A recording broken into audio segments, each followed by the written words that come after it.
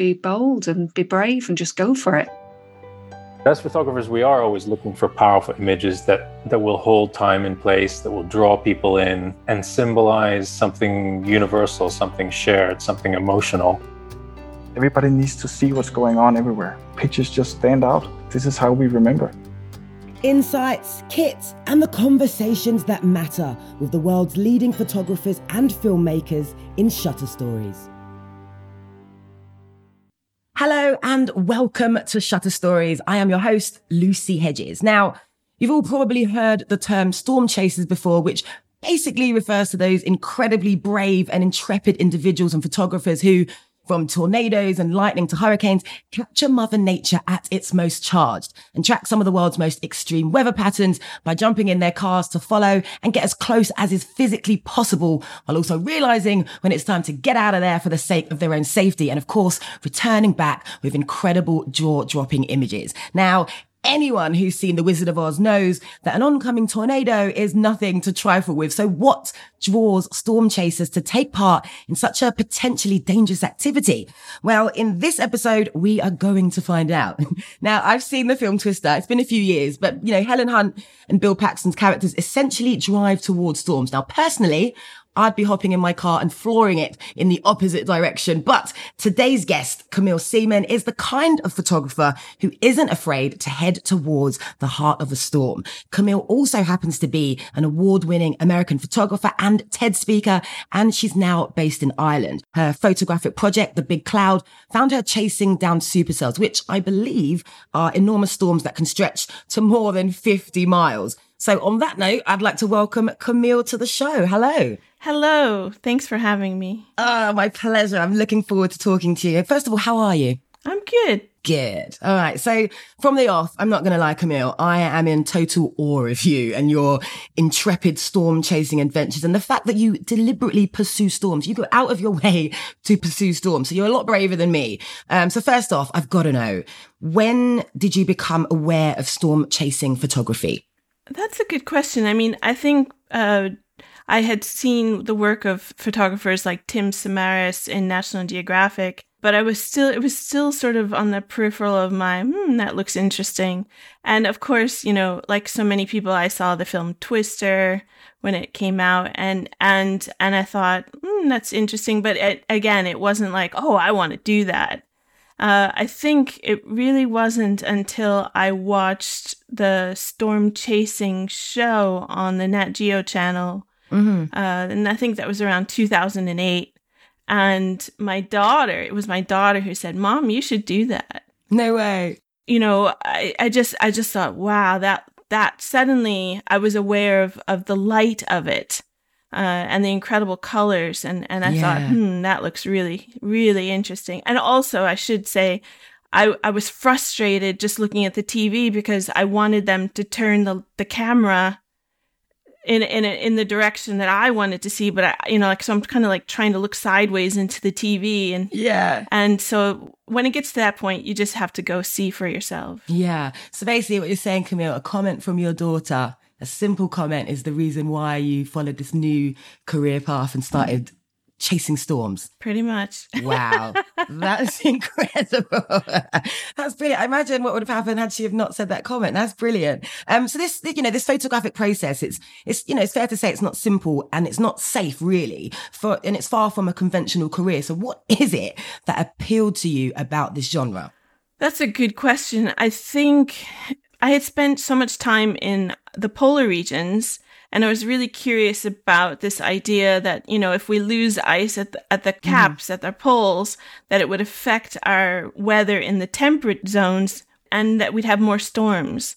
And so I wanted to see, well, what do these storms look like? And I personally, I don't know if you know this, but I was named for Hurricane Camille. No. Which was... it was sort of like the Katrina of the 60s. I was born in 69.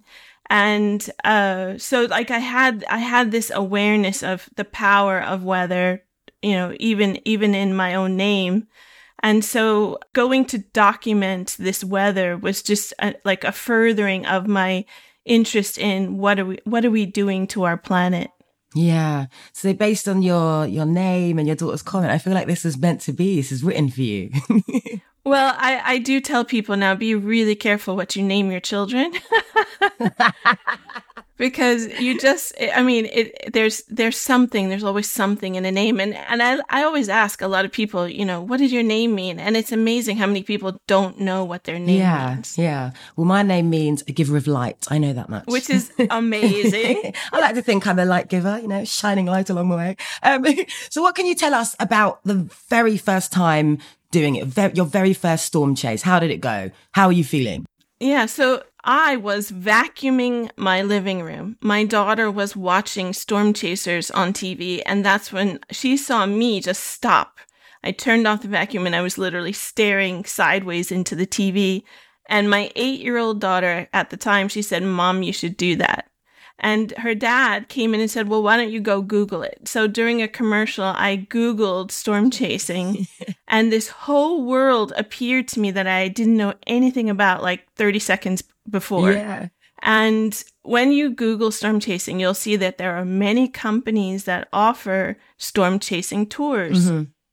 And basically what you do is you pay them, and they are professional meteorologists or professional storm chasers.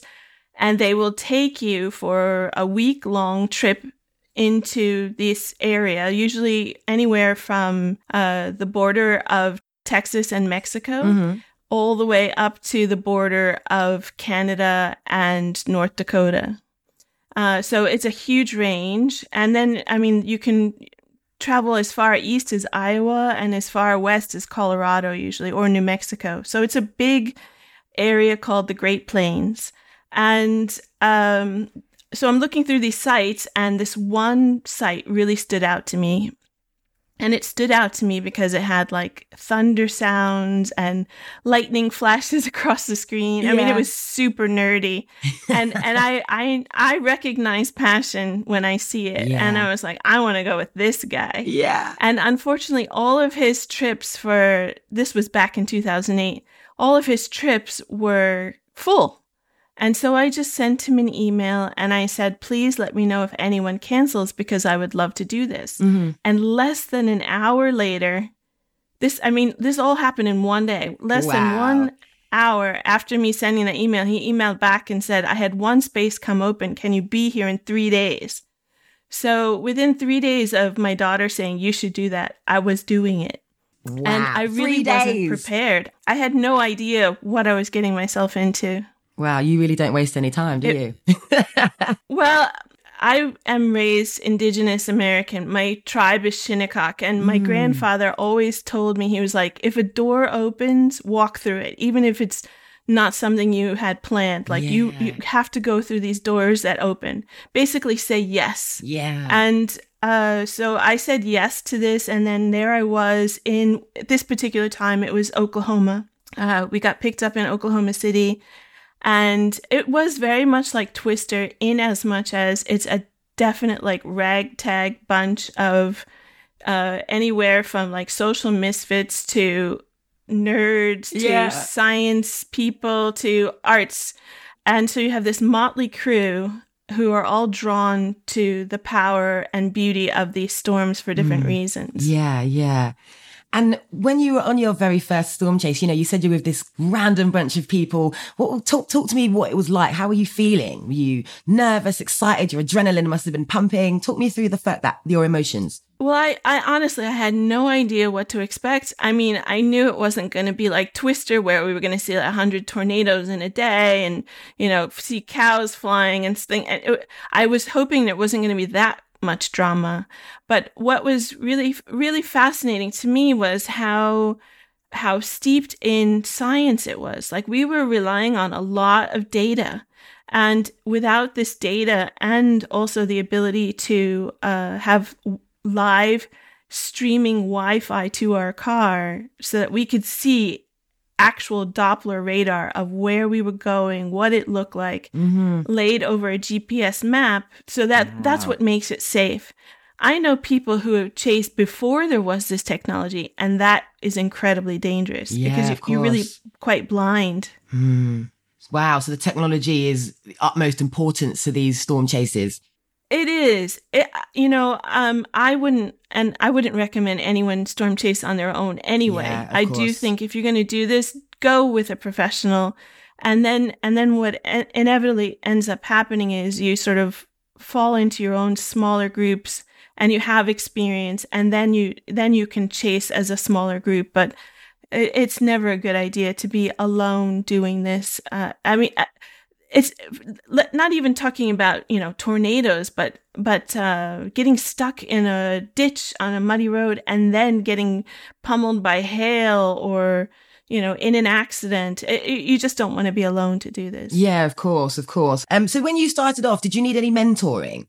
And if so, who did you work with? Yeah, mentoring. That's an interesting idea. I usually tend to just jump in the deep end and see what happens. And in this case, there was no one else on the trip that was particularly interested in photography. Mm-hmm. And so I had to figure out pretty quickly what was going to work and what didn't work. That first trip, I learned a lot. In fact, on that first trip, I had actually brought with me film cameras, which didn't work. The film speed just wasn't fast enough. There's no time to set up a tripod. And so I quickly started to rely on I had a Canon 5D. Mm-hmm. And then I quickly learned these are big clouds. It was like that line from Jaws, you're going to need a bigger boat. Well, I was going to need a wider lens. So that first trip, I didn't have, I think the widest I had was like a 24 millimeter. And so I was really frustrated because you couldn't really fit this cloud in the frame. Mm-hmm. So I guess at the beginning, you were putting the feelers out there. Like you said, you didn't have anyone to kind of show you the ropes photographically what to do. So you were trial and testing it, basically. Pretty much. And, when you're in situations like this, one of the things that our tour leader said, his name was Todd, he said, I will only say it once. When I say get in the car, that's it. It's not take another photo and get in the car. It means get in the car now, because I'm not going to die or be injured because you needed to make another photo. Definitely. So, that was the parameters that I was working in. Wow.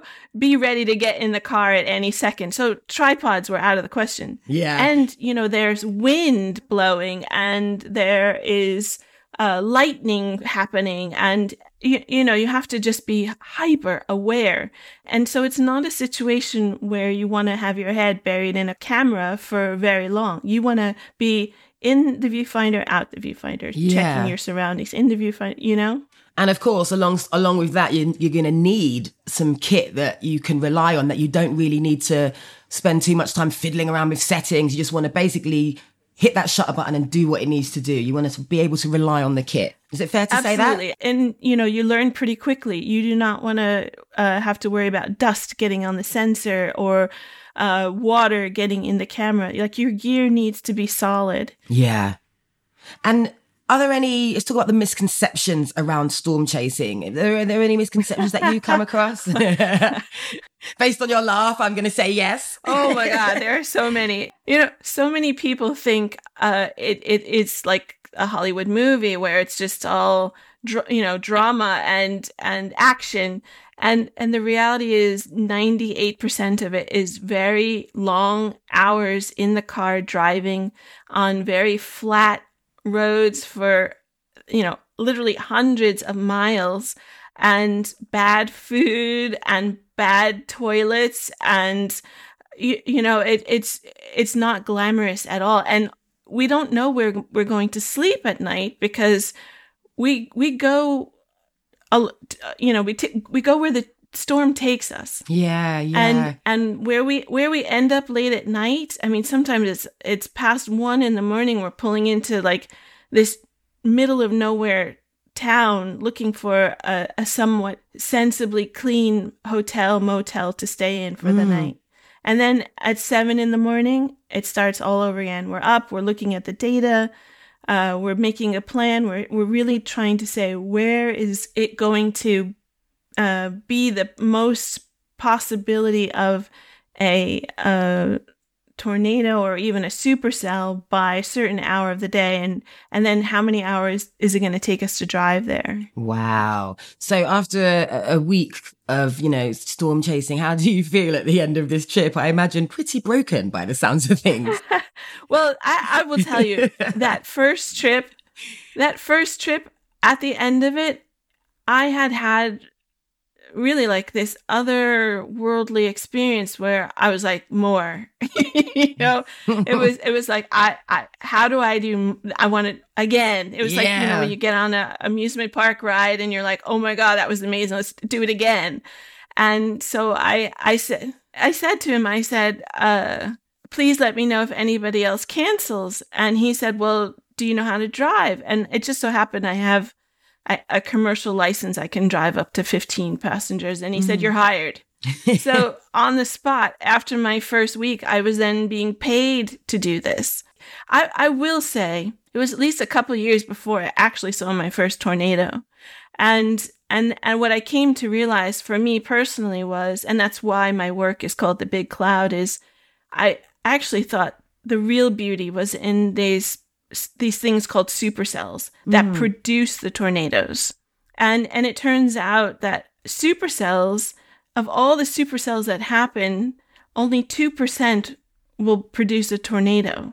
So it's a very specific set of circumstances, and you need these certain ingredients in order for there to be a tornado. And we once or twice we did something called punching the core. And punching the core basically means you are going through the heart of darkness of the supercell. And it is, you can imagine these things can be up to 50 miles wide. Oh my God, it sounds terrifying. And when you're going through the core of that, it is just black. It is darkness. There is no light in there at all. It's just wind and rain and things blowing, dust everywhere, and hail falling. It is not anywhere that you can literally safely get out and make a photo. And so as a photographer, I have no need to go in there. And with the way that most supercells operate and the way that tornadoes are generated, you need to be actually just outside of this supercell, which allows you to see the structure. It allows you to see something called the wall cloud. And then from this wall cloud, if you continually keep in the right pocket, you will potentially see this tornado happen. It's not like tornadoes will just randomly appear. You when you know the science, you kind of know where to look for them or where they will most likely form. I was going to say, how long did it take you to kind of get a better understanding of the data and what you need to do in order to, not the data, but, the science, the clouds and, the elements? How long did it take you to fully understand what it is you're looking for? I would say because it's so full on, and really you throw yourself in the deep end, and it is so data reliant, and so many of the people you chase with are these sort of weathered math nerds who are talking about, the dew points and the wind speeds at certain elevations and moist. It is so quick. I would say within 2 weeks, I understood what I was looking at when they would show me on the computer screen. Yeah. Where we should potentially go and why you wouldn't go this other place. And there are websites, there are so many tools. For example, and this is free, NOAA, which is the National Ocean and Atmosphere Administration in the US, NOAA's website has tons of data every day. And they every day will say, here's a high chance of tornadic activity or supercells. And so you can start to sort of look in that region to see where you should go.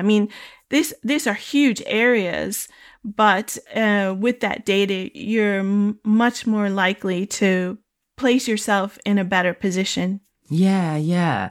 I just want to ask, actually, you you're kind of self-taught when it comes to taking photographs in these kind of crazy conditions. Did you find yourself sharing your photographic expertise with other people that would come along the way over the years? Oh, absolutely. And I do lead storm chasing photo workshops. Like people can say, I want to go with her. And I will say to them, you know, in that morning debrief, when we're looking at all the data, I go over with them how they want to position themselves and what they're looking for and what makes a good image. Like, for example, when you're photographing clouds, I learned pretty quickly that first week that you need some horizon all the time. Like, you need something that will help to show you where you are. Mm-hmm. If you just make an image of the sky, you have no orientation. So just a simple thing like that, like figure out how to put a horizon in there, so that you give a sense of place and scale. Mm-hmm. Those are kinds of things I like to share. And then of course, just camera settings. Like clouds are pretty forgiving because they are moving and they're morphing. Sharpness isn't as important as it needs to be in other situations. And sometimes having that motion can really give a sense of the urgency or menace of the moment. So I try to get people to play as much as they can safely in these areas and not just try and make pictures that they've seen already. Yeah. Well, exactly. It's about people finding their own niche, finding their feet and finding what works for them. Because what works for one photographer isn't necessarily going to work for another one. Absolutely. And even more than that, you know, there are no two clouds that are alike. Yeah. And even though I'll be standing next to 10 people, each one of us is going to have a different image. So I think it's very important to figure out, as a photographer in that place, in that environment, photographing these storms, what is it that is drawing you to photograph this? What is it that is moving you emotionally? What is it that deserves and demands to be recorded? One of the things that so many beginning or amateur photographers mistakes are, they try and replicate images they've seen. And the reality is the value and worth is to really figure out what is it they are uniquely seeing. Yeah. So what do you think it takes to be a great storm chaser? My first thing was a strong bladder. But no, seriously, I think you have to have patience. Mm-hmm. It's almost like a meditation. You have to be in the moment. And you cannot have expectations, because if you have expectations, you will be disappointed. Yeah. But, you know, you must also be prepared. You know, it would be awful if in that moment you're messing around with your camera settings instead of just capturing that image that you have right in front of you. I can't tell you how many people come on trips with brand new cameras that they've never used before. And it's like, error. Really be prepared. Know your camera. Yeah. Know yourself. And I think, really find a group of people that you feel safe and that you feel you can trust literally with your life. Mm-hmm. Because if you end up with somebody who's like, no, I want to go in and we're going to go this way, and, you know, that bad things can happen. Yeah. Or, you know, we're saying, get to the car, and they're saying, one more. You don't want people like that in your group. Exactly. So based on your expertise, you know, you're really well versed in this area. What are the best parts of the world for storm chasing? Well, for me personally, I think I would only really be interested in chasing in the Great Plains of the United States. I know that you can storm chase in Australia. There's beautiful storms there. But there's not a great road network. And a lot of people don't know this, but Bangladesh actually has the most tornadic activity on the planet. But I definitely wouldn't chase there just because of lack of infrastructure. Mm-hmm, mm-hmm. So I think that United States, even though a lot of people don't know this, a lot of roads in that Great Plains area, it's very rural, and many of those roads are still unpaved. So you have to keep that in mind when you're, it's not like you're going to have a nice smooth road everywhere you go. And you remember when it's a storm, there potentially could be rain, which means mud, which means you get stuck, and you may not want to get stuck. Yeah, I definitely wouldn't want to get stuck. So things like that. But no, I think the U.S. is wonderful, and sometimes we would even bring our passport, because the way that storm chasing season works in the United States is we call tornado season like the 1st of May to the last day of July. And so from the 1st of May, we're very far south. We're down in Texas, and that's because that's where all the moist air is coming into the Gulf, and that's where the jet stream is dipping down from the Pacific Northwest. So that's where the action is. Yeah. I personally will not chase further east of Texas. Like, I won't do Louisiana or Mississippi or any of those places, because there's just too many trees. Yeah. And when there's a lot of trees, it's also a lot less visibility. It's so you don't know. It could be literally coming in the trees right next to you, and you wouldn't know. That means there's more debris that could become a projectile. But more importantly, photographically speaking, it's much harder to photograph that beautiful structure. And so what's wonderful about chasing from, the panhandle of Texas, Oklahoma, Nebraska, South Dakota is actually my very favorite place to be in. And we're in South Dakota usually by June. And then July, sometimes North Dakota, and we'll bring our passports, because you never know. We might end up in Saskatchewan or up in Canada. So those storms do continue up through the Canadian prairie. But my favorite spots are definitely in the United States. Yeah, yeah. So based on what you just said, I guess there is, storm chasing in different parts of the world based on infrastructure or the road structure. The experience can be quite drastically different. Like you say, the trees, the debris. So it just depends where you are in the world as to what kind of storm chasing experience you're going to get.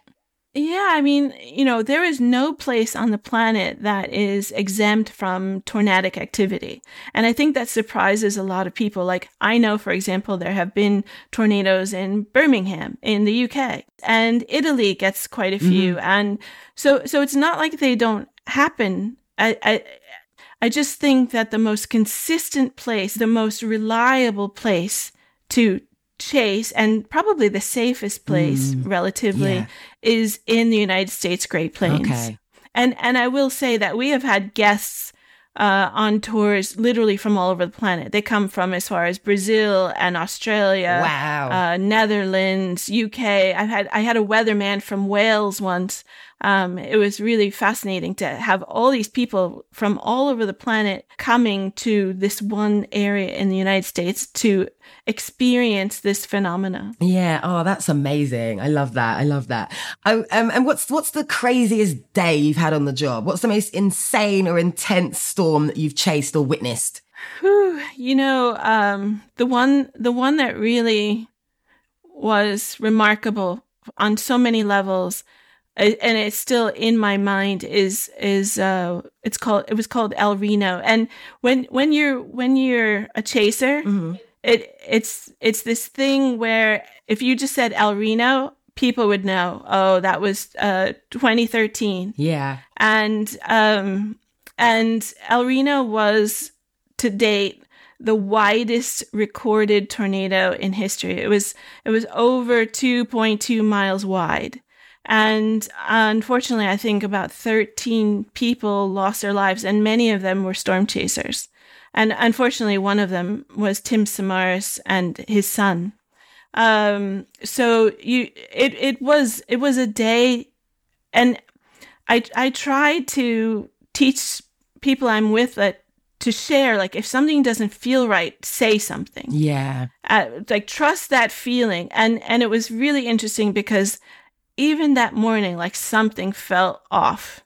something felt like it was coming. And that entire day, it was like a never-ending day, because we ended up really running away from Oklahoma City area for our lives, trying to find a safe place, because there was flooding, there was so much damage. Oh my gosh, yeah. That we ended up driving all night just to get to a place of safety. So it was really quite an event, and yet at the same time it was so stunningly beautiful. So some of those images from that particular storm, that was the only time my daughter actually ever texted me and said, "Mom, are you okay?" Yeah. And that was kind of like, oh, like, I have a child, like, what am I doing? Yeah, reality just kicked in a little bit for you, right? Exactly. So that one really stands out in my mind. And then I've had other instances where I just stood in awe, just knowing how lucky and privileged I was to stand before this incredibly powerful thing and just witness and be humbled.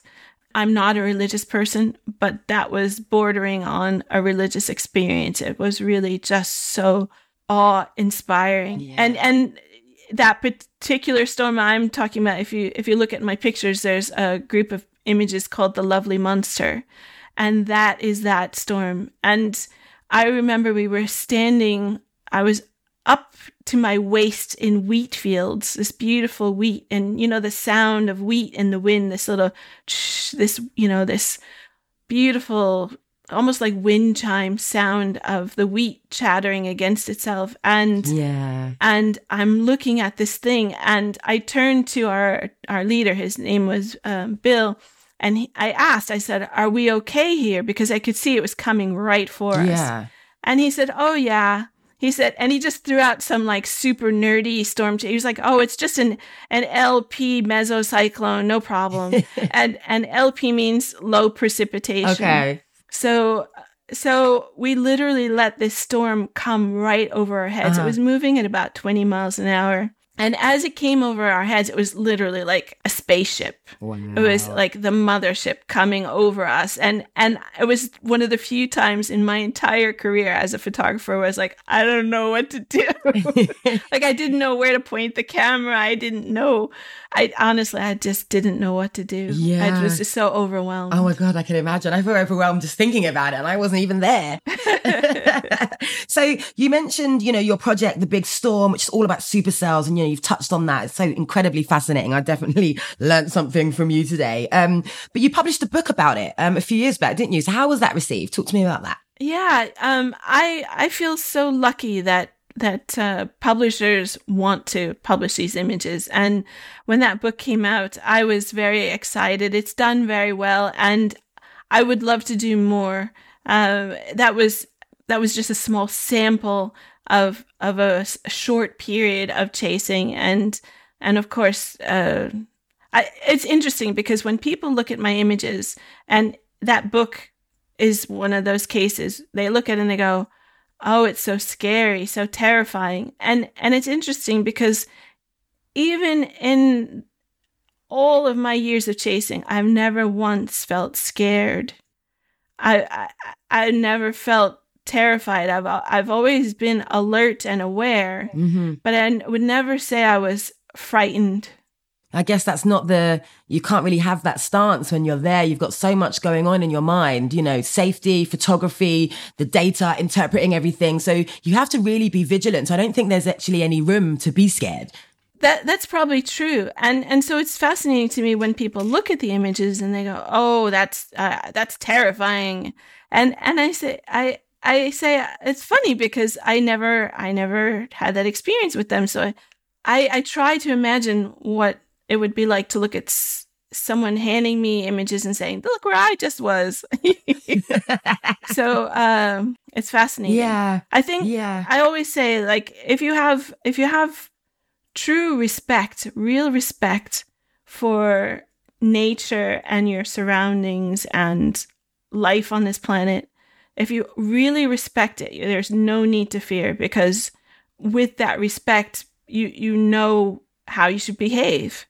For example, like with a polar bear, you have to respect that that's a polar bear. You can't just walk up to it and feel like you're going to pet it. And it's the same with storm chasing. You have to respect. You even have to respect hail, because hail can be like anywhere from pebble sized all the way up to grapefruit sized. Yeah. And that will definitely do some damage.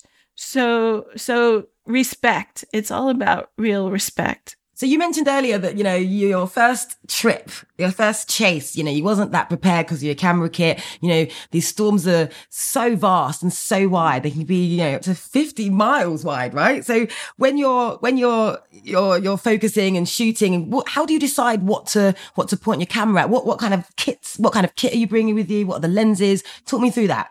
So, weather seal is important to me. So I use Canon 5D or more recently a 1DX. So big DSLRs. I'm now looking forward to taking the Canon R5 into that kind of situation and doing mirrorless, because I know the benefits of not having that shutter movement, because again, this is handheld. There's no time to set up a tripod. Yeah. And so when I was using the DSLRs, I would say I carry 3 lenses with me. One is 21 millimeter. Mm-hmm. The other is 24 millimeter. Those are prime. And then I carry with me 100 to 400 millimeter 2.8. And that's because sometimes there is a tornado, but there's no way you want to be, using a wide angle lens with that. You want to be able to zoom for that one. Yeah. And so when I'm using these DSLRs where there is shutter movement, and there, a lot of people don't understand, it's dark. It's not a lot of light in this situation. So sometimes you're using the lens wide open, and with the handheld, and you don't want a lot of noise. So you really have to stabilize yourself. Sometimes that means leaning against the vehicle. Sometimes it means like getting down on one knee, or doing what I call the Tai Chi stance, where you have soft knees and you kind of tuck your elbows into your sides, like you're really stabilizing. And then I've done that before. And then I use, the same thing that people who use rifles do, where they inhale, focus, exhale, press the shutter.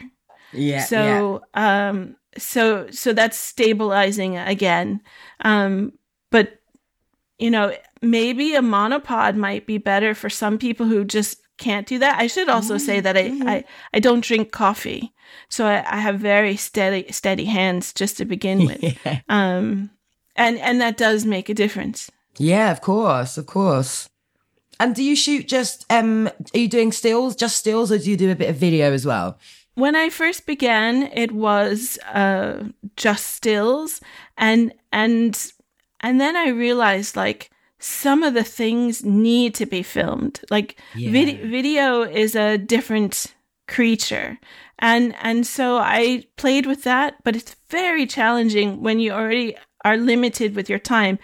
Sometimes you only have minutes and it's get in the car, because you have to keep moving with the storm. It's not like it's a static thing that you can stand in front of. Sometimes we're lucky and it doesn't move very fast and you can stay there for 10 or 15 or 20 minutes, but that's pretty rare.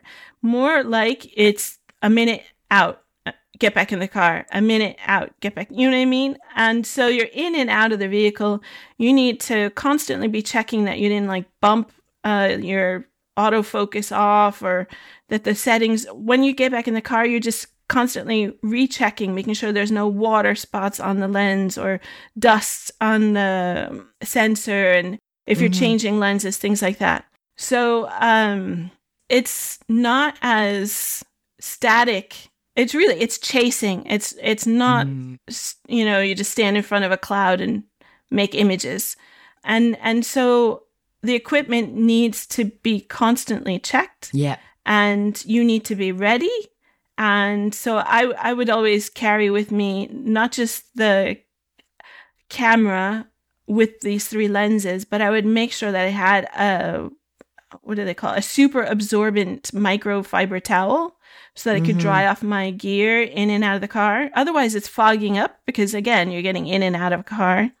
There's temperature changes between the air condition of the car and the heat of outside. You need to constantly be aware and checking those things. And then I try and keep them in a bag where everything is easy to pull in and out. You don't want to have a situation where you're losing minutes or seconds pulling stuff in and out of a bag.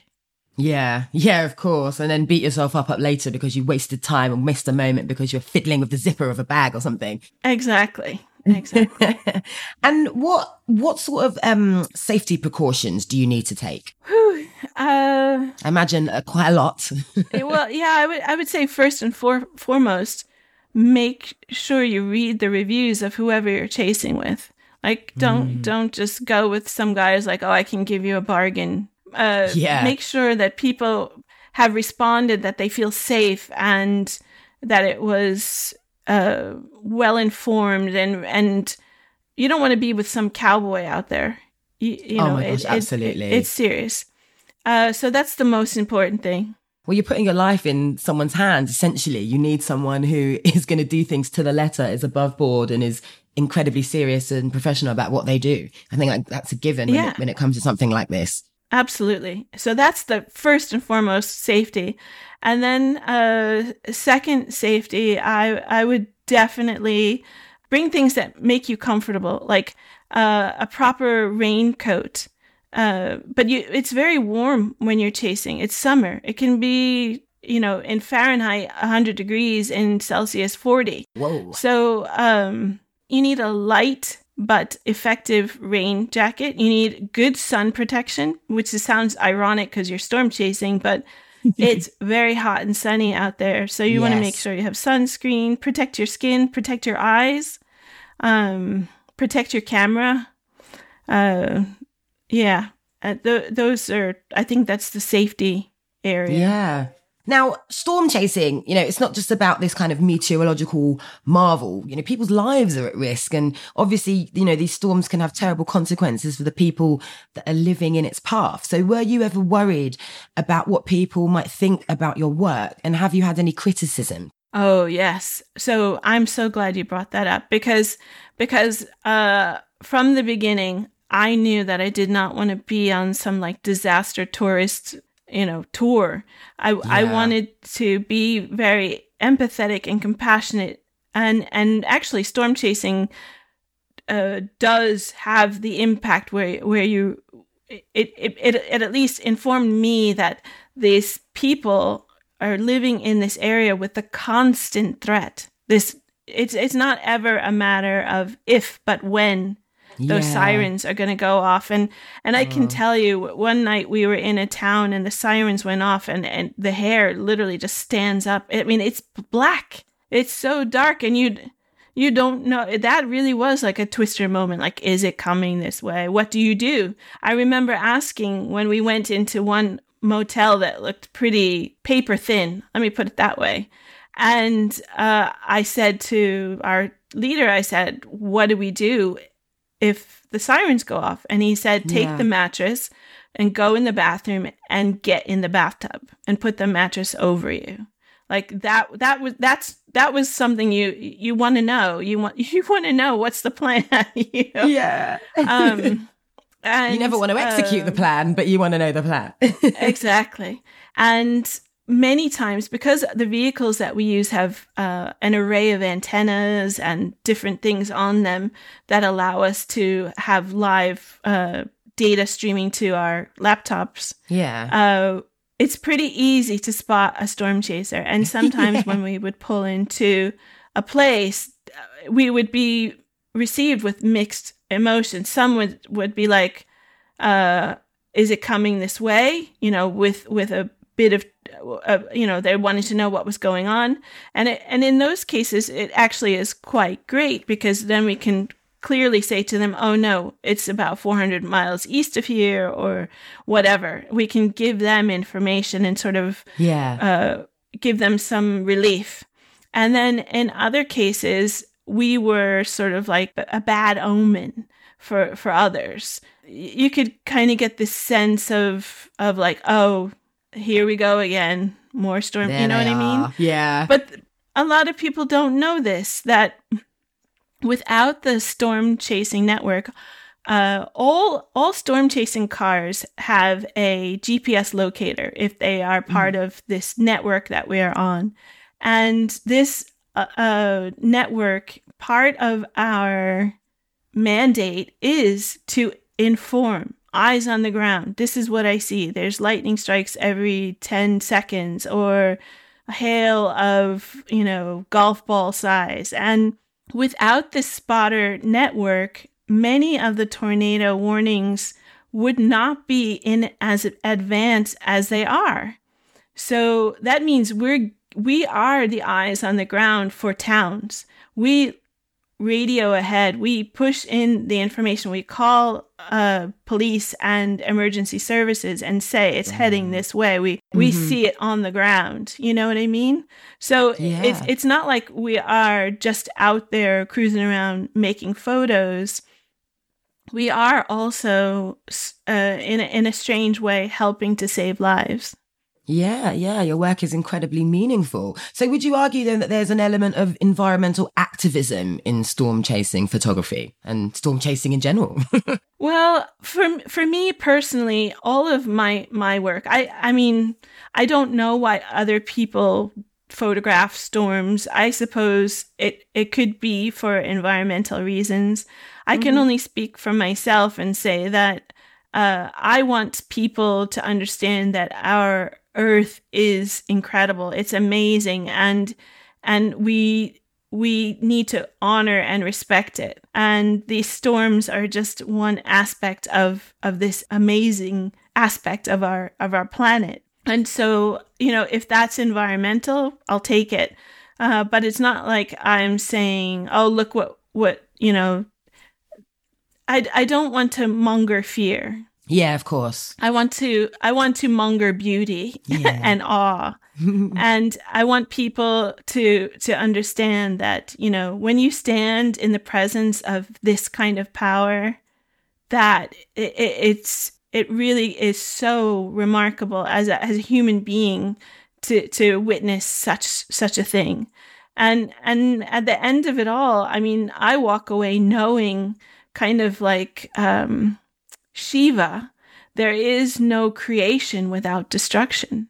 And part of the reason that the Great Plains are so fertile is because these storms come through and they literally attach positive charges to particles of soil that they suck up. So there literally is energy in the soil. And that's what is helping things to grow. Do you do much post-production on your images? And if so, how far can you take it? Yeah, that's a great question. The truth is, there really isn't that much need. If you are photographing properly, I have a personal rule because my joy is not playing on the computer and messing around. My joy is making the image. And so I also was kind of raised to make the image in the camera, not in the computer. Yeah. So if you are aware of the light and you understand how to expose properly using your camera, a simple curves adjustment is all I need to do on most of these images. Yeah. And I have a rule personally that if it takes me more than a minute in Photoshop, I'm not using it. I don't like to, most of my images are not cropped. Occasionally I'll have to slightly straighten the horizon, but really that's about it. There's just no need because the colors and the structure is so amazing. Wow. It must be so. I've seen some of the images, but if that's generally how you work, that's, just speaks volumes for the kind of experience that you're having and what you're able to capture through your lens. Because, these days, nearly everything is touched up in post-production, you know? So it's really refreshing to hear that you don't do that very much. And, you know, we were talking earlier about how some people, they take similar images, you know, they don't necessarily think outside the box. So how do you make your images stand out in this increasingly crowded field? I would say that intention is incredibly powerful, and that my intention is always to document not just what I'm seeing, but what I'm feeling. And so I use my camera as a sort of Geiger counter. Like I'll move with my eye to the lens. I'll move this way, that way. Is this making me feel that? Or is this making me feel that? And so that's how I will compose, is using this feeling instead of just an aesthetic. And when I feel like, yes, that's what's making me feel, then I press the shutter. My images, you know, I want them to feel like they have a mood, or that they are almost like a painting where it feels like it could not be any other way. And compositionally speaking, I learned, like, I fell in love with the telephone poles, the electric poles. A lot of people would Photoshop those out, and I was like, no, they need to be in there. That's what is showing you how big or small this thing is. So you've got quite an extensive photography career away from storm chasing. So what are you working on at the moment? Well, with the whole pandemic thing, I've been here in Ireland for a long time. And now I'm finally fully vaccinated. I'm thinking about where I will go next. But my life, I would say my life's work is definitely in our polar region. So I'm looking forward to going back to, for example, Antarctica and back to the Arctic maybe next year. And ice is still really so. I mean, when I'm in those environments, it's a very similar feeling of, oh, wow, this is Earth. I'm on Earth. This is incredible. This is my planet I'm standing on. Yeah. And this is what we get to see. This is what we get to experience. And, you know, there aren't that many places where you get to feel that small. Yeah. And that kind of awe. And I'm also looking for a very specific type of light. I've been photographing here in Ireland, but in the winter when the light is lower and more interesting, more dramatic, maybe. So it's the light that always seems to pull me wherever I go. Yeah. And just adventure. You've got a real sense of adventure. I really love that about you. Thank you. So, you know, your daughter is the reason why you kind of ventured into this amazing career path. How does your daughter feel about your storm chasing photography and your career now? Well, now she's 21 and and it was really cool. She just visited me, and it was amazing to see how much I've influenced her life. I have literally taken her with me all over the planet since she was 2 weeks old. And she had been on all 7 continents before she was 7. And she has that same kind of curiosity where she needs to see for herself. And I think that is probably the greatest gift I could have given her, is that not just that need, but that knowing that she could, as a woman, go and not feel like, oh, you should be concerned, or, you know, that's not safe. Or I encourage her. And she, I think, is very proud of what I do. From that one moment when she texted me back, that was in 2014. I think that was just a pause where I thought, oh my goodness, I've got a daughter. And she and I had a conversation about it. And we talked about, you know, potentially dying, doing what you love. And she said, you know, you have to do what makes you happy. Oh, what an incredible daughter. So encouraging. I love that. Yeah, she's pretty awesome. Yeah. So for anyone listening, and no doubt with their jaws on the floor throughout most of this conversation, where can listeners check out your work? Well, I mean, there's, of course, social media. My name, Camille Seaman, on Instagram and Facebook, and my website, CamilleSeaman.com.